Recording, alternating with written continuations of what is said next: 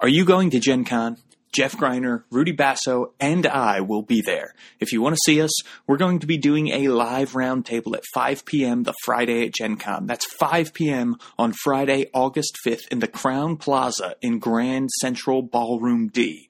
We're going to be joined by fan favorite panelists Liz Tice, Dan Dillon, and Sean Merwin. It's totally free, so go get your tickets now. After the panel, join us at Rock Bottom Brewery in downtown Indianapolis near the Convention Center at 7 p.m. for drinks, food, and games. Then, I've got a movie I wrote, directed, and produced with my partner, Jay Lechko, that premieres at Gen Con. Nightbirds, a 6-minute-long short film that's a superhero comedy, is part of the Superhero Block at 7 p.m. on August 6th, the Saturday of Gen Con. That's also totally free, so check it out and support my movie, Nightbirds, with a K. Then, also the Saturday of Gen Con, there's going to be a panel, The Digital Future of D&D 5th Edition at 2 o'clock in Crown Plaza in Grand Central Ballroom C. The SRD is shaking up the landscape for D&D digital tools. Which tools will make an impact? What's on the horizon? Leading companies share their visions and answer your questions. Get your tickets today. I will be moderating this panel. There's going to be people from DriveThruRPG, from Sirenscape, from Mesa Mundi, from Smiteworks, and from Lone Wolf Development. So come check that panel out at 2 the Saturday of Gen Con. I cannot wait to meet you all in Indianapolis at all of these totally free events I will be at.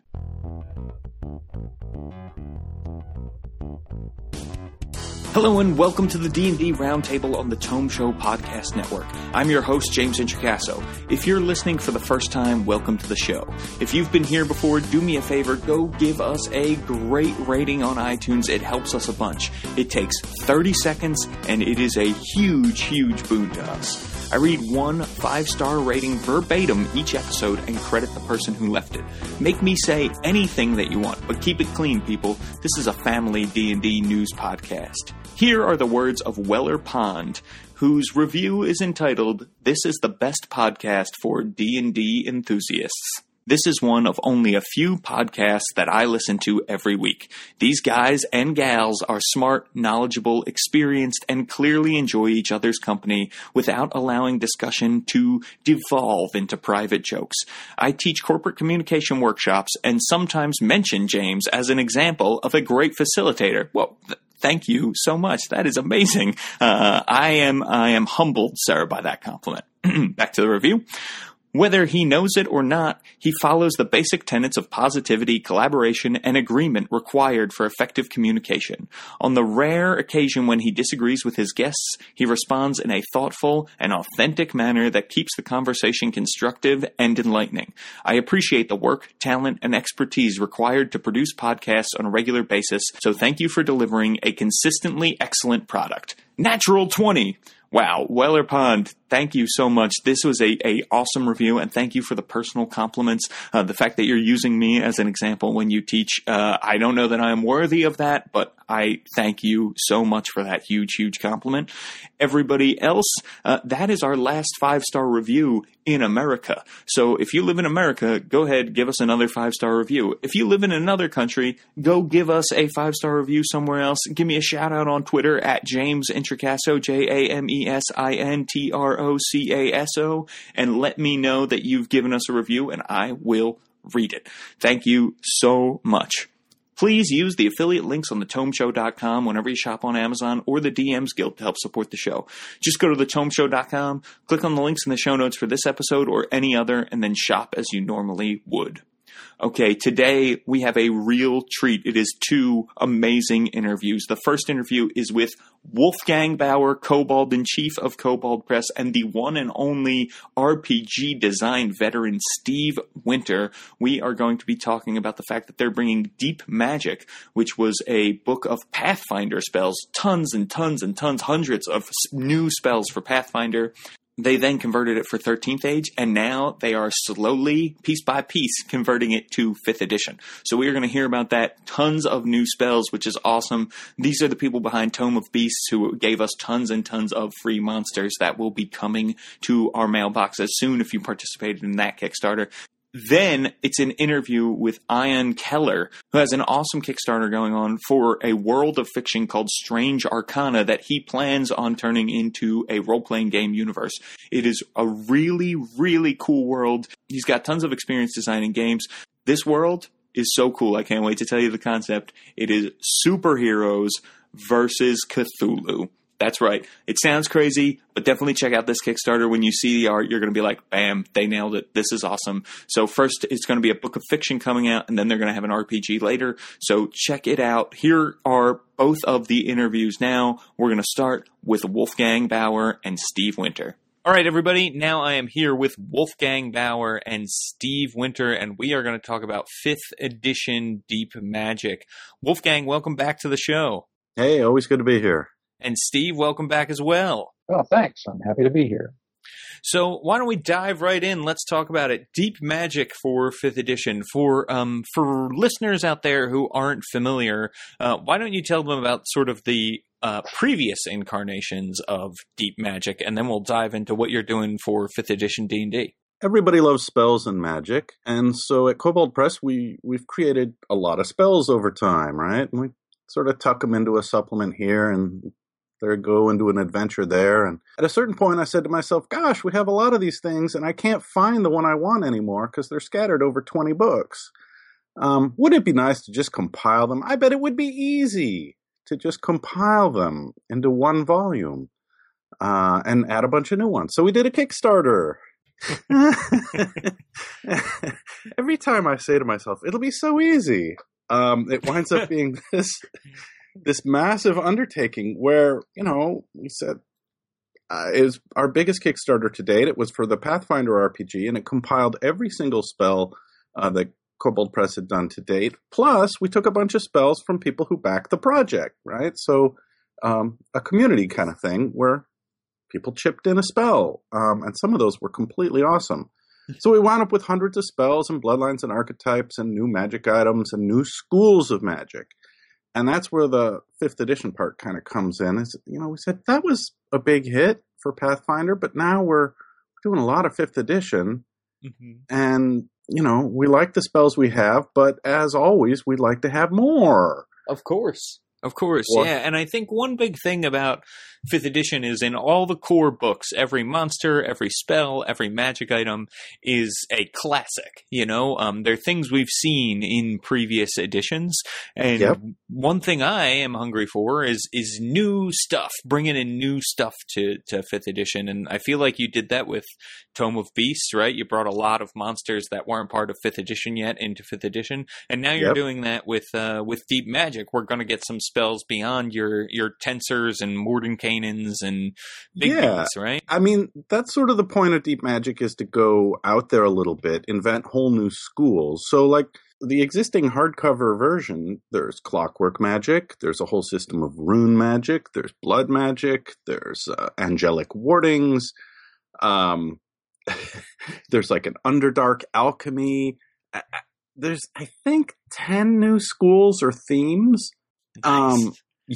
Shadow magic. I knew I was forgetting a major one. Star and Shadow Magic, which goes way back to my 2nd edition campaign.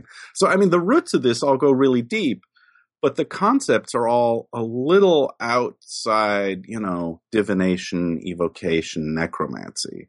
And it's very plug and play, right? We decided with the 5th edition set that we were just going to do it by these schools or themes. Mm-hmm. So Clockwork was the first one because I love it, I guess. Clockwork magic is the one that is basically, if Doctor Who were a wizard, this is be his school. Nice. It's chronomancy plus robots, machines, automatons. Mm-hmm. All right, robots is a little too Doctor Who and not enough Clockwork. But it's everything mechanical turned into something magical. So all of those things like guardians and golems are part of this school. Now that's kind of tricky. Steve did the development on this text, and some of it doesn't necessarily gel with standard spellcasting, right? I mean, a lot of it's crafting and artifice related. I don't know, Steve, what do you want to say? Clockwork was an interesting choice to be the first chapter in this undertaking, because it's bigger than a lot of the other ones, and it's, as Wolf said, it in a lot of ways I don't want to say violates the parameters of 5th edition, but it stretches them to the breaking point. Yes, it stretches the envelope a lot, and so I mean, there's tons of cool stuff in there, and I think that we got it all to a point where it works smoothly, right? And it will integrate into, anybody can roll up a character using what's in the player's handbook and what's in Clockwork Magic, and they shouldn't run into any hiccups. But it was not a smooth road getting to that point. No. What was it that made you guys decide that, we really need to, now's a good time to bring Deep Magic into 5th edition? And what made you decide to sort of release it, in smaller chunks like this, as opposed to doing yet another Kickstarter for a giant 5th edition book of Deep Magic? Part of that is just sheer exhaustion after Tome of Beasts. I mean, you'd like to think that every game company is full of caffeine-powered robots who can just keep going and going and going. But the fact is, there's like 432 pages in Tome of Beasts, and then there's 3 or 4 supplemental books and a set of pawns. It's just a huge push for a small company to get it all done. It hasn't quite shipped yet, right? It's like, it's on press and it'll be out at the end of July, but yeah. So some of that was just, maybe we can bite it off one small bit at a time. Mm-hmm. The other part of the thinking, for me at least, was, if we release these one at a time, and we do find that some of the more experimental ones have hiccups, right? Or we missed something. Right. We're going to hear about it. I mean, gamers aren't shy, right? So, and we'll fix it before we go to some sort of larger print, or I don't know if we'll ever do a hardcover with this, but maybe. And so let's kick them around a little. Let's get them out there and get people playing with it, rather than, the other downside of a Kickstarter is you got to wait 9 months or a year for the book to show up. And I kind of want to play this stuff now. So we're doing it a chapter at a time. I guess, we can talk about the next couple chapters are coming. Like, Rune Magic is in layout right now. So we're going to see these once a month or every 2 weeks or so for a while. And I'm sure Rune Magic has its own quirks and things, but it fits really nicely into Storm King's Thunder. That worked out. Rune Magic is, I had a lot of, I think there's a lot of great stuff in Rune Magic. Anybody who's into that whole Viking kind of genre is going to really dig Rune Magic. Sure. Yeah, and I think it's a timely release because it probably works well with the themes of Storm King's Thunder, which is the next WotC official adventure, right? It's all about giants and long ships and things like that. So I feel like even thematically, it kind of works together with those things. Yeah, no, I mean, that stuff dates back to the Northlands book, when we had a couple of people, Norwegians and Icelanders, who, said, well, you're doing Rune Magic. Let me tell you what I know. And so we had some consulting from people whose culture is really directly out of the Viking Age, a few hundred years later. And it was a blast to see that turned into a system that's accessible to a lot of characters, not just traditional spellcasters. I mean, that's kind of, I guess I'm giving away one of the secrets of Rune Magic, but you don't have to be a traditional wizard or cleric to have some access to it. Sure. Sure. So this is, I mean, it's awesome that this is coming out now.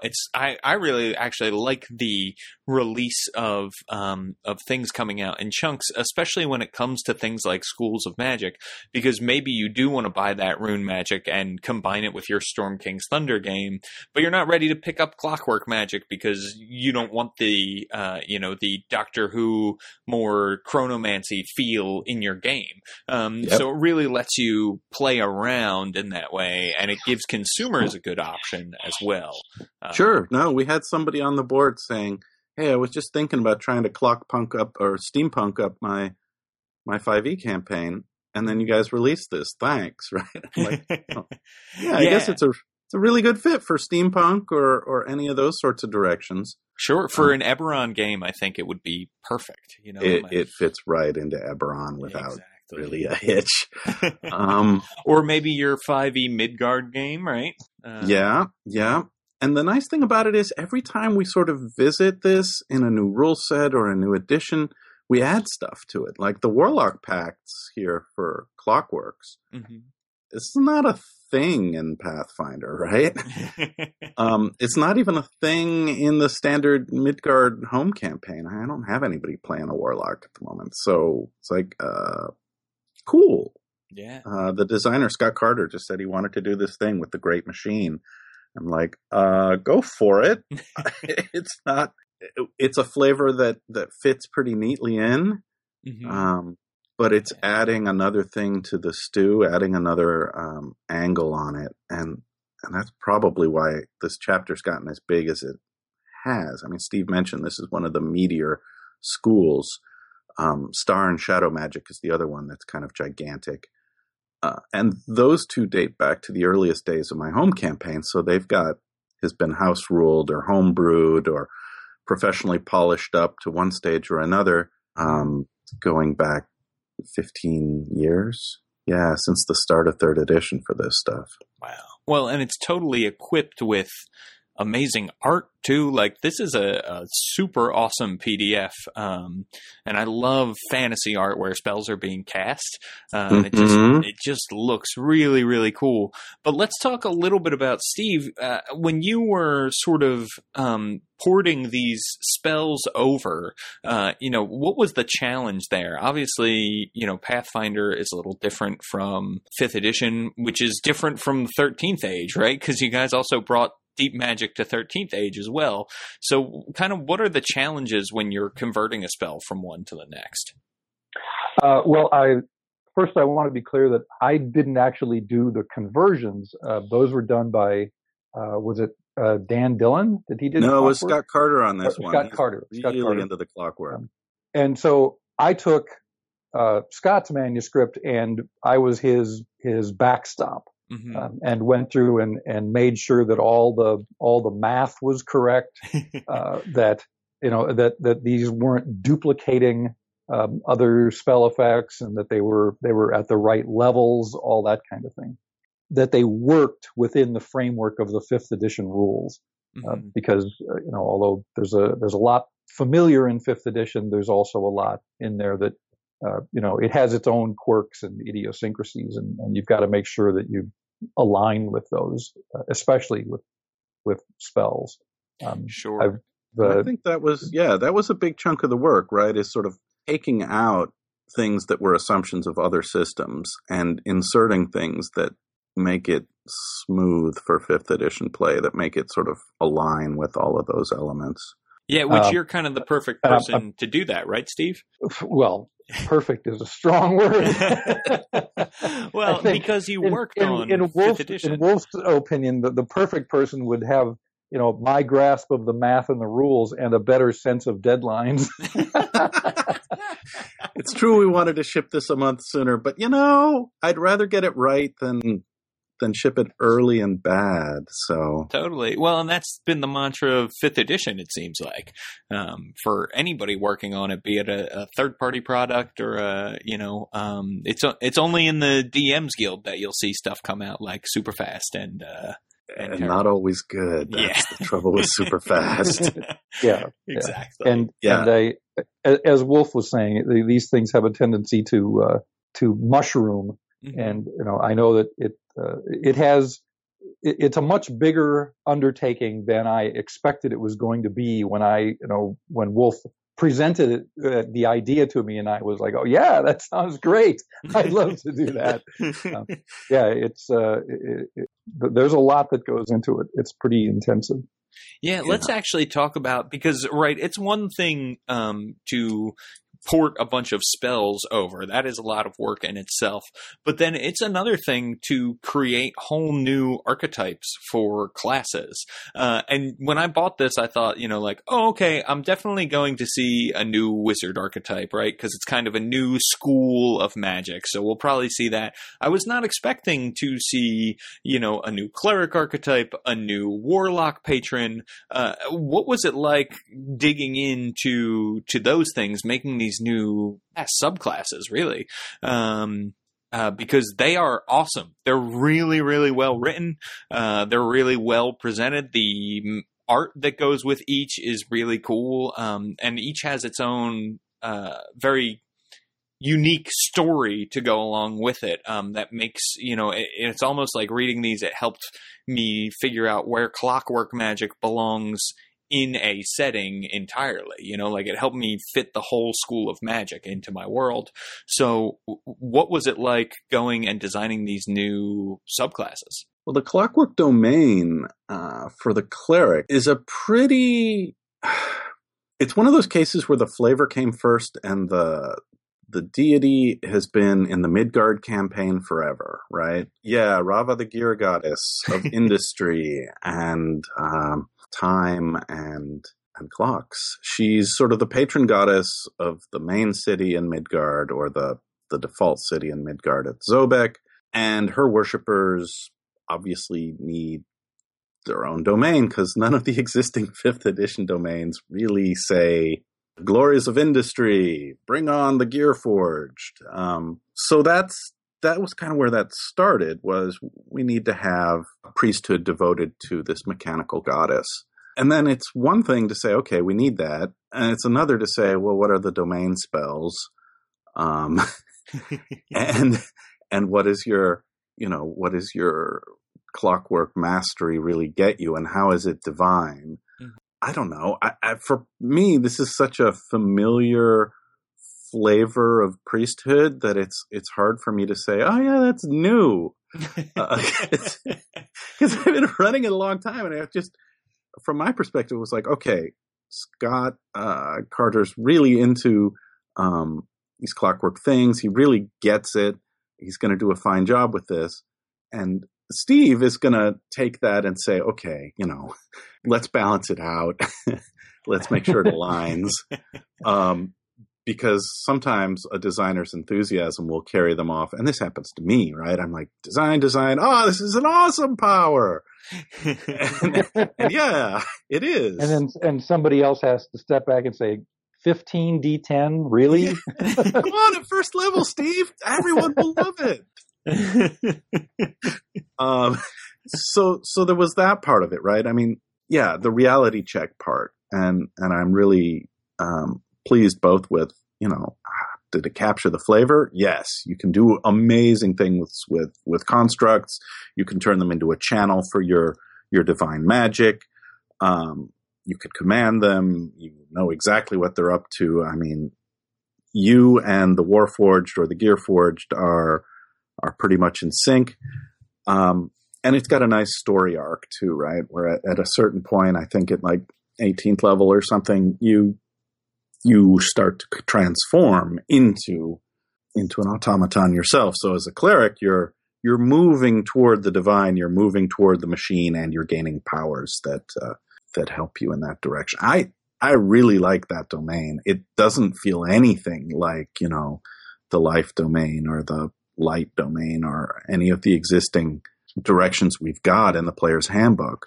And obviously it sort of assumes a very particular kind of figure in the pantheon. But it's, it's like 2 pages in the book. If you're like, I really want the warlock and I really want the wizard, but I'm not going to change up my homebrew pantheon just for this.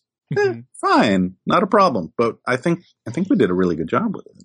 Yeah, it's amazing. It's a very, very cool idea, and it's a cool concept. And I like that you said, it's been in your head forever. It doesn't seem new to you.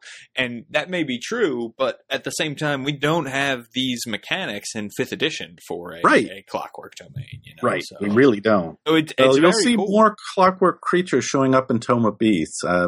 Steve was also the developer there, so he knows, the clockwork section is, I don't know, 10 monsters? It's quite a few. Yeah, that's awesome. Yeah, and the anybody who's taking clockwork spells is going to want to see those clockwork monsters in the campaign because because they have spells that will take those things apart, and they're not nearly as effective against things that aren't clockwork. So sure, they're going to be doing a lot of lobbying of their DMs to get some clockwork monsters. Yeah, that would be wildly unfair if somebody took the domain and their DM just said, "You're never going to meet one of these things." No, it's not putting the player in a spotlight. Not giving a shine. That's like having a ranger take orcs as his favorite enemy, and then oh, I'm sorry, there are no orcs in my campaign world. Right. What? Oh, did you get that ring of fire immunity? You'll never fight another fire creature again. Yeah. Welcome to the Arctic. Nobody burns anyone. Yeah. Right. So is this the kind of thing that we will see in Rune Magic then? When each new class comes out, or each new school of magic comes out, will we see, class archetypes for each new school of magic? Well, Rune Magic is entirely different. So the quick answer to that question is no.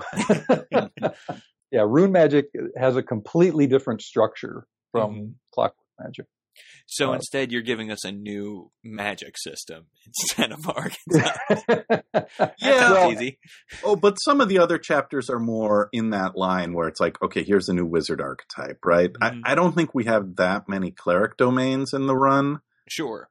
So that's a bit of an exception. And the Warlock Pact, there might be one more. I'm trying to think ahead a couple months now. But there's a fair number of wizard archetypes coming. But as I was saying, though, it's like with the variety involved here. Rune Magic, Clockwork Magic takes one approach, and it gives you new archetypes and modifications to existing classes. Rune Magic actually doesn't have any of that because Rune Magic is accessed through feats. And you learn specific runes, and runes give you access to spells. So there's don't expect what you saw in Clockwork Magic to be the pattern that's going to hold through all of these chapters. Each chapter approaches the problem in its own way. I love that. So you're sort of you're adapting to whatever the magic is, right? So if it's Rune Magic, it's going to be handled one way because that's the best way to handle that. And you're not introducing a plug and play formula. You guys, it sounds like you're doing a ton of work on this thing. Yeah, well, that's as Steve pointed out. It's the framework changes, and for the word count, it's just a lot of development. And even now, I'm like, we're still going to discover a few things somewhere. Yeah, you put as much into it as you possibly can, especially with foundational things like new spells or new archetypes, which, the characters are what your campaign pivots around. So what are you guys most looking forward to in Deep Magic that we have yet to see? Obviously, there's great stuff in here. We've covered a lot of it. We haven't talked about Hellforged yet, but we'll definitely get there. But upcoming, what are you excited to see? That's a hard question. Which of your children do you love best?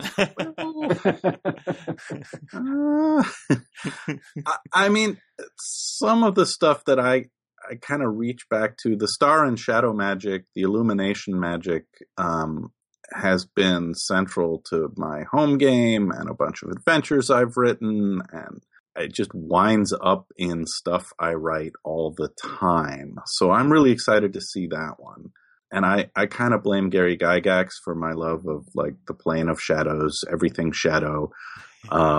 because he put that in a bunch of his designs, and I thought it was incredibly cool.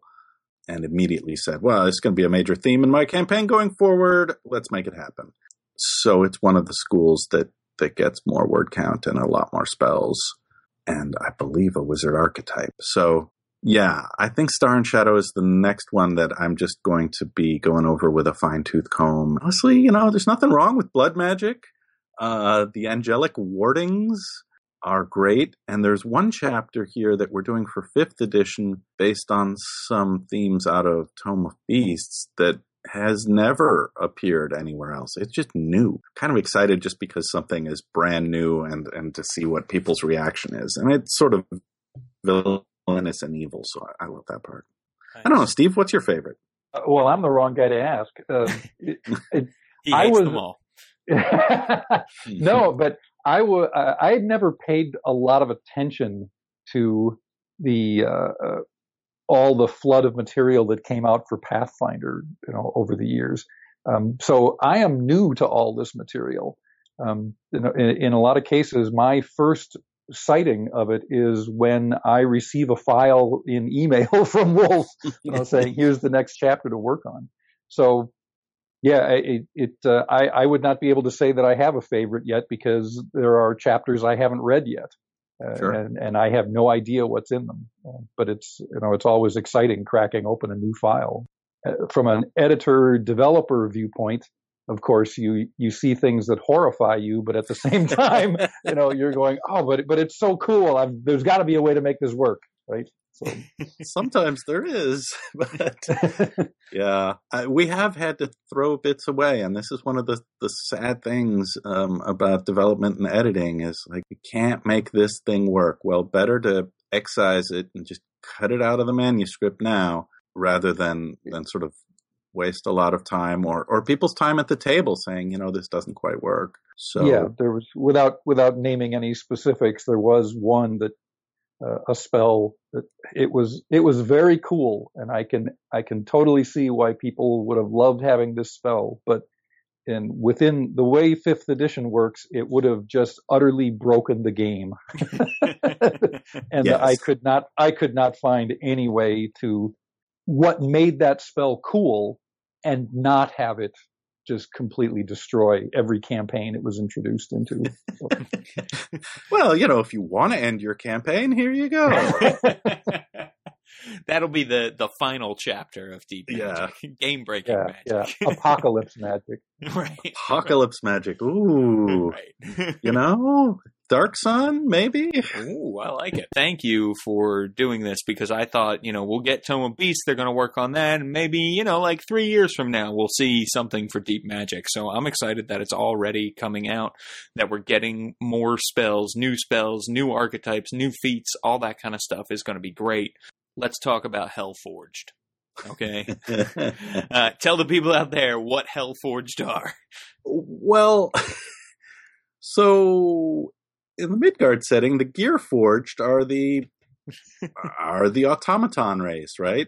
They are somewhat Warforged-like, but they're construct shells that are hosts to a human soul, right? Or a dwarven soul. And the point of the Gearforged is that they are defenders. They are those fighters who say, I need to, my work here is not done. I'm going to take on a new body and carry on my mission. So they're fairly driven people who say, yeah, pull my soul out of this meat sack and throw it into those gears over there. Most normal people would say that's not a great idea. Mm-hmm. Or it's a terrifying idea. But certain heroes say, yeah, I'm good for that, and I will serve my goddess, or I'll serve the free city of Zobek, or I will follow my paladin order for hundreds of more years.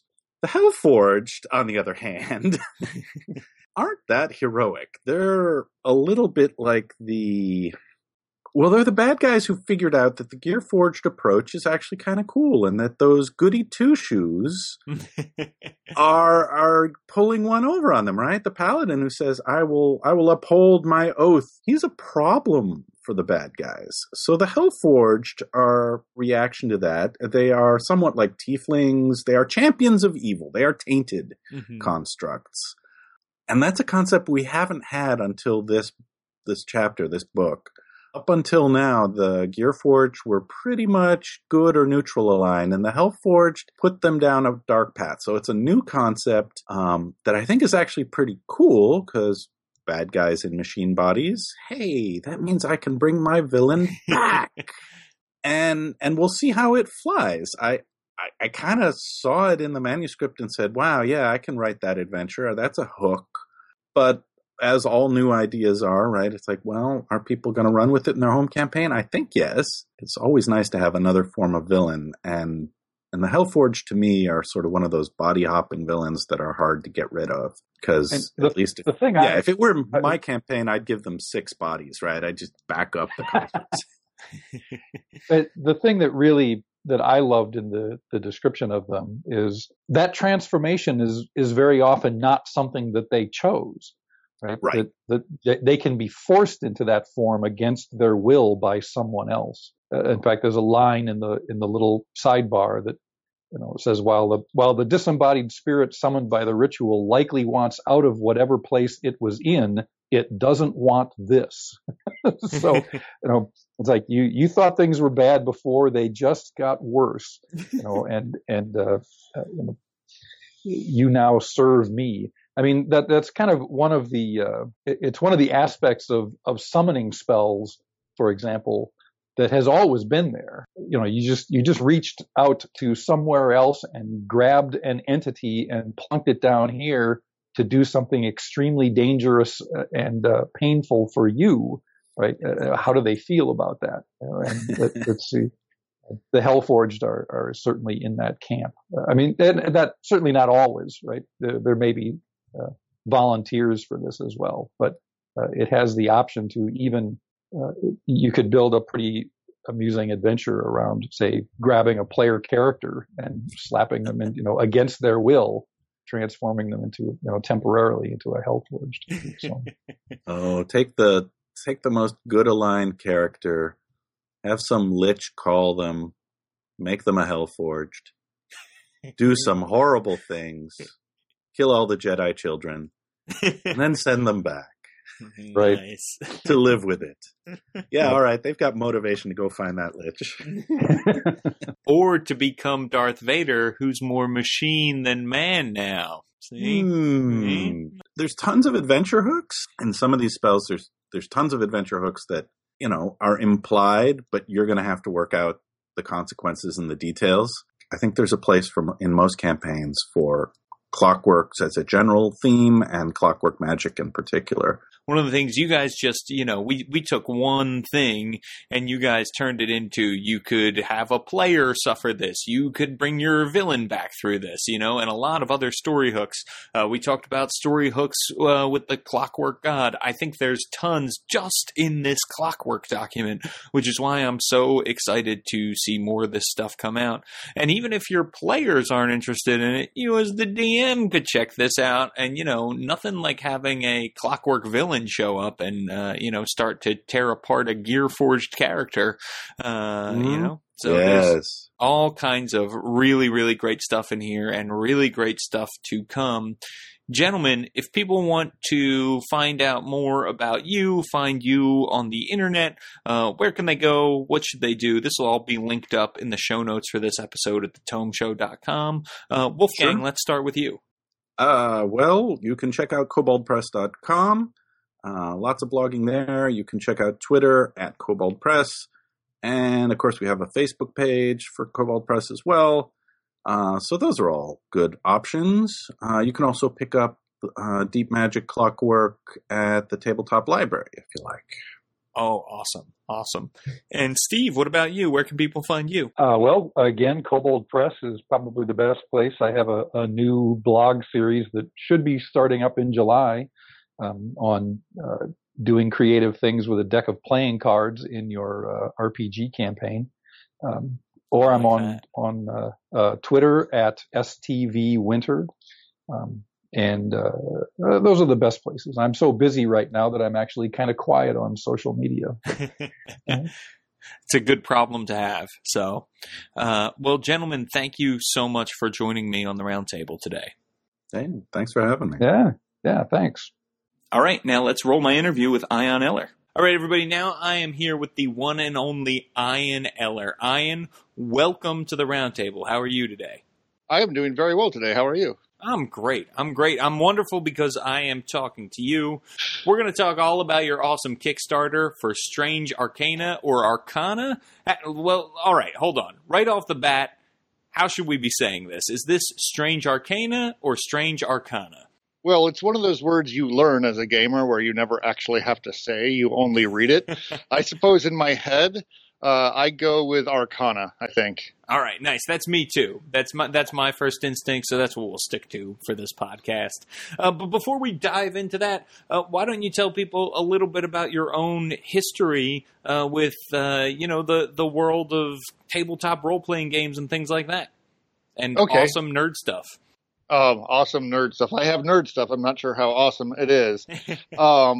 So my professional career began probably 13, 14 years ago. I was friends with Jeffrey Grabowski, who your listeners may know if they recall the White Wolf game Exalted, which was a epic fantasy game that White Wolf put out many years ago. And being friends with Jeffrey, I got my first work through him. I also wrote for Gamma World D20, which I know wasn't loved, but I love Gamma World and I loved D20, and working on that book was great. But then I had kids, and that makes life a little bit hard to find the time to do the kind of intense work that writing requires, especially for the recompense you get as a game writer. It's a little harder to dedicate that much time, you know. Of course, yeah. But then more recently, a good friend of mine with whom I game went to college with Aaron Acevedo, who is the CEO of Sigil Entertainment and the progenitor of this whole Strange Arcana idea. And I wrote a story for him for an anthology he did as a charity. One of his friends lost his house in that storm we had 3 years ago in New England, right? Mm-hmm. He put out an anthology called Maelstrom, and there were Lovecraftian stories sort of built around the theme of storms. Having done that, when he wanted to start building this world of Strange Arcana where superheroes meet Lovecraftian entities, he and I got together and we started laying the groundwork for the world, for the game and the fiction that we're talking about now. Gotcha. So let's talk about Strange Arcana then. What is Strange Arcana? Strange Arcana is the question about what happens when bright four-colored heroes come face to face with the existential threat, the existential horror, the eldritch horror of Lovecraftian entities. In other words, these two genres seem opposed at first, the idea that you can save the world and then the idea that nothing can save the world, right? Mm-hmm, mm-hmm. And so trying to marry them in a way that's fun, interesting, doesn't undermine either genre. That's the whole goal of the project, the whole goal of the world. And it came out of Aaron's imagination and with artwork that he presented. And then we just sort of tried to build a world that made it make sense in a way that was also great for gaming, right? Because you always have to remember that at some point in these things, someone's going to be playing this. Yeah, which is super, super cool. And it's a really awesome idea that, that you will be able to fight the old ones, essentially, and it's this great smash up. I encourage people, if they are listening to us as we're talking about this, to go to Kickstarter and search for Strange Arcana, or to head on over to thetomeshow.com, find the show notes for this episode. There will be a direct link to the Kickstarter there as well, just so people can see what we're talking about. I feel like even just looking at your art, you're like, whoa, I get it instantly. These two ideas totally work together. And it's not a thing that, I would necessarily buy right away, like you said. But it looks awesome. I want to hang out in this world some more. So let's talk a little bit about the Kickstarter. What is the Kickstarter funded? All right, so this Kickstarter is our first toe dipping into the waters here is a fiction anthology. We have a bunch of great authors. We have Arnold Bloomberg and me, obviously. Shane Hensley is in on it, and John Wick's in on it, among other people.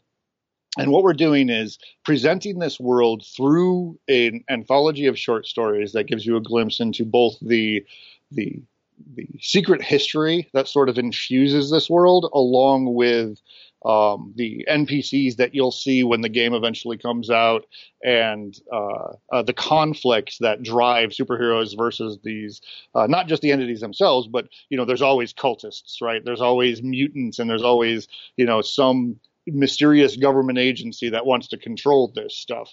One of the things that Aaron told me when we first started talking about this project, one of the things that he really wanted to emulate was Planetary. And if your listeners are familiar with that comic book, the thing about Planetary is that there's a secret history.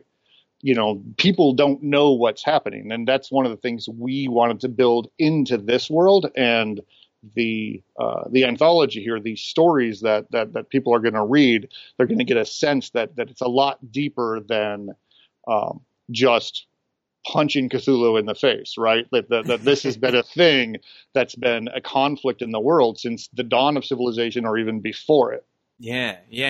Well, and it's absolutely conveyed in this sort of opening Kickstarter video that you guys have, which might be the greatest Kickstarter video I've ever seen, actually.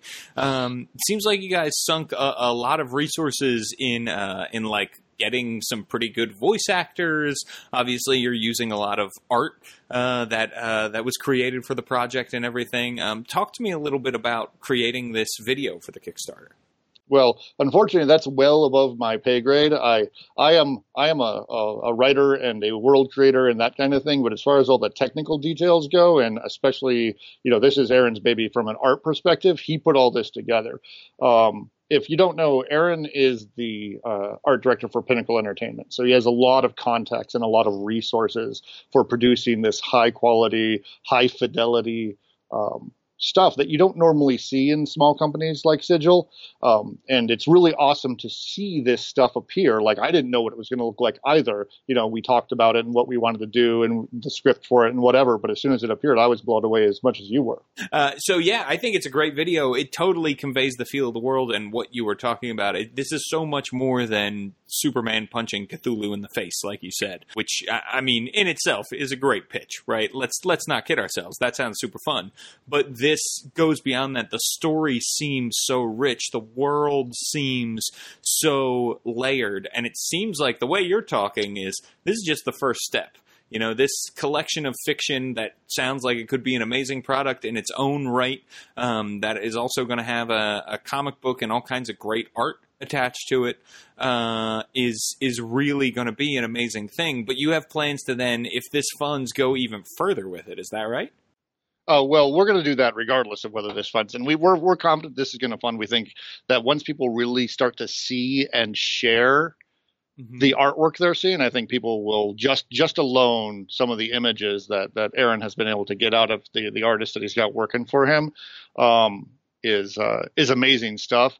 But this was always originally conceived as a game world, right? And from the very beginning, we developing it for the Savage Worlds game system, but with plans to possibly, dual stat with Mutants and Masterminds, which is my favorite superhero role-playing game, or even Fate.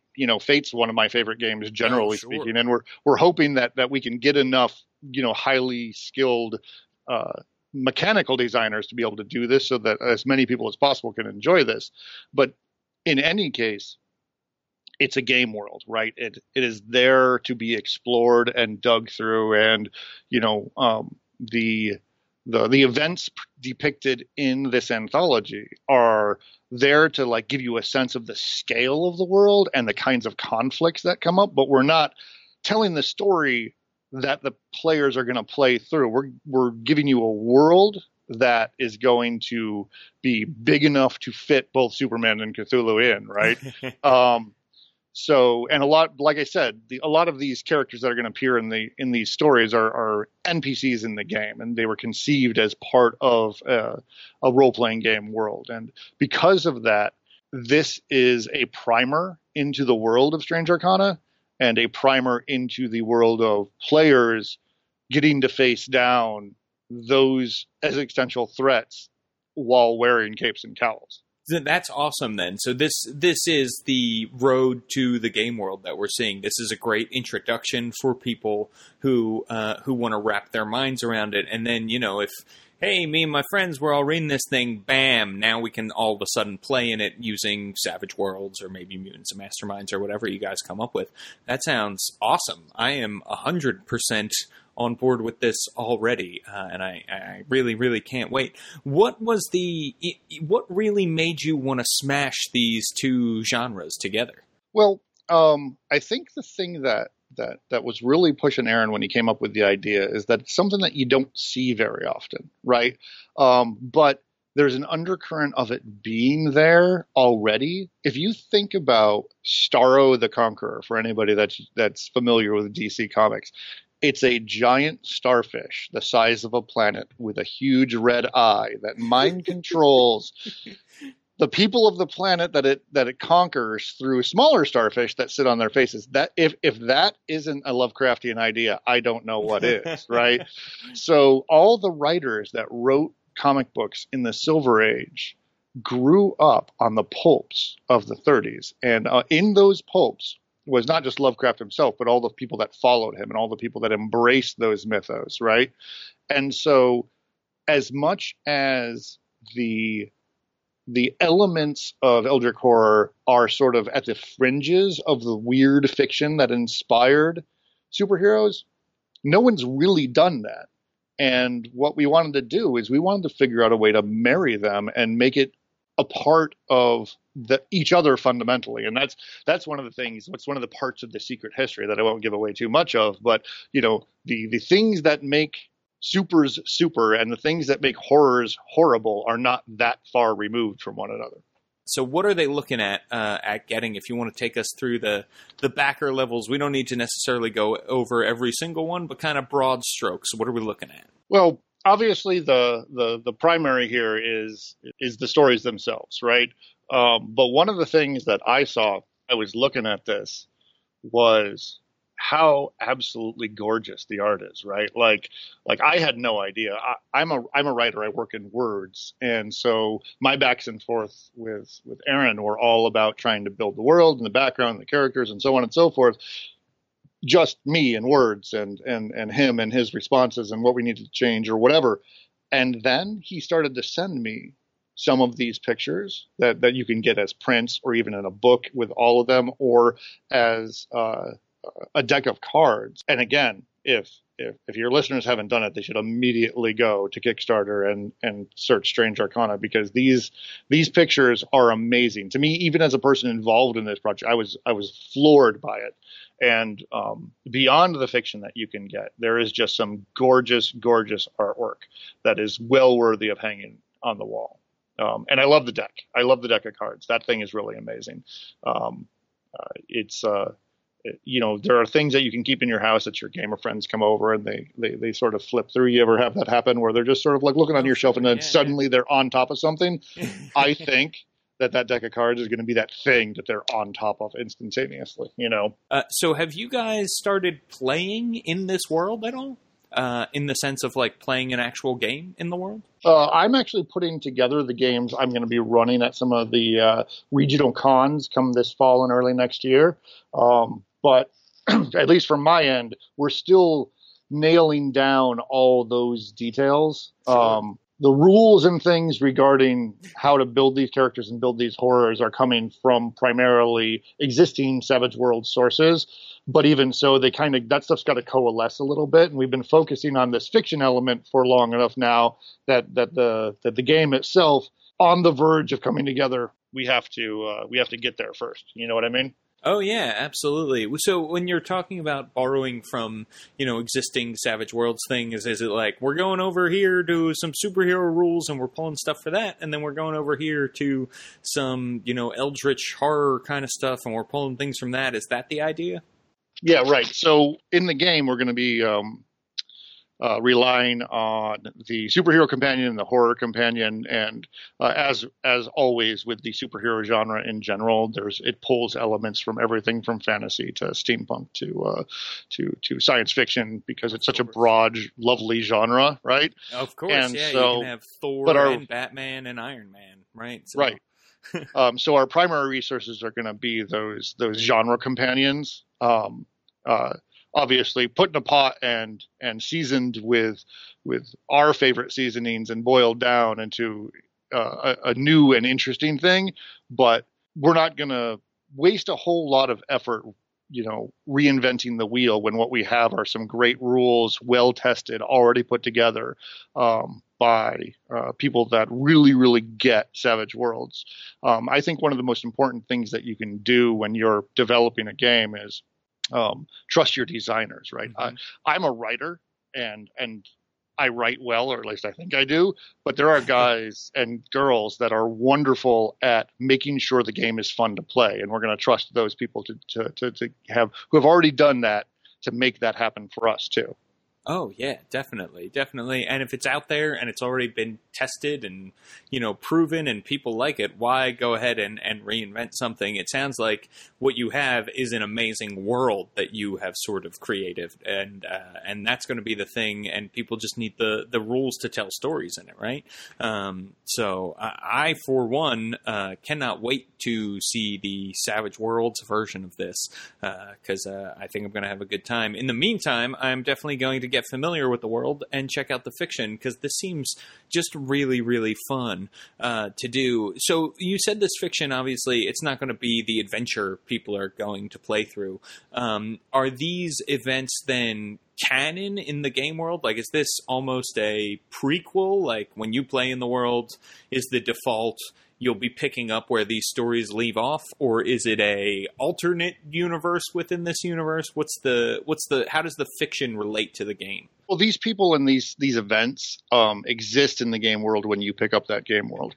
But we haven't necessarily said that it's last year or 5 years before. Do you know what I mean? Like, it's an establishing statement in the fiction, and so it's not the game isn't a sequel to this anthology. This anthology lays a foundation so that those that decide to back this and decide that they want to take a little peek know what the world's going to feel like before they get there. So it's like it's like watching Agents of S.H.I.E.L.D. and enjoying the Marvel Cinematic Universe, if you know what I'm saying. In other words, they're connected, and it certainly adds some detail and some breadth to the universe, but it's not necessarily required. Of course. Yeah, I definitely hear you.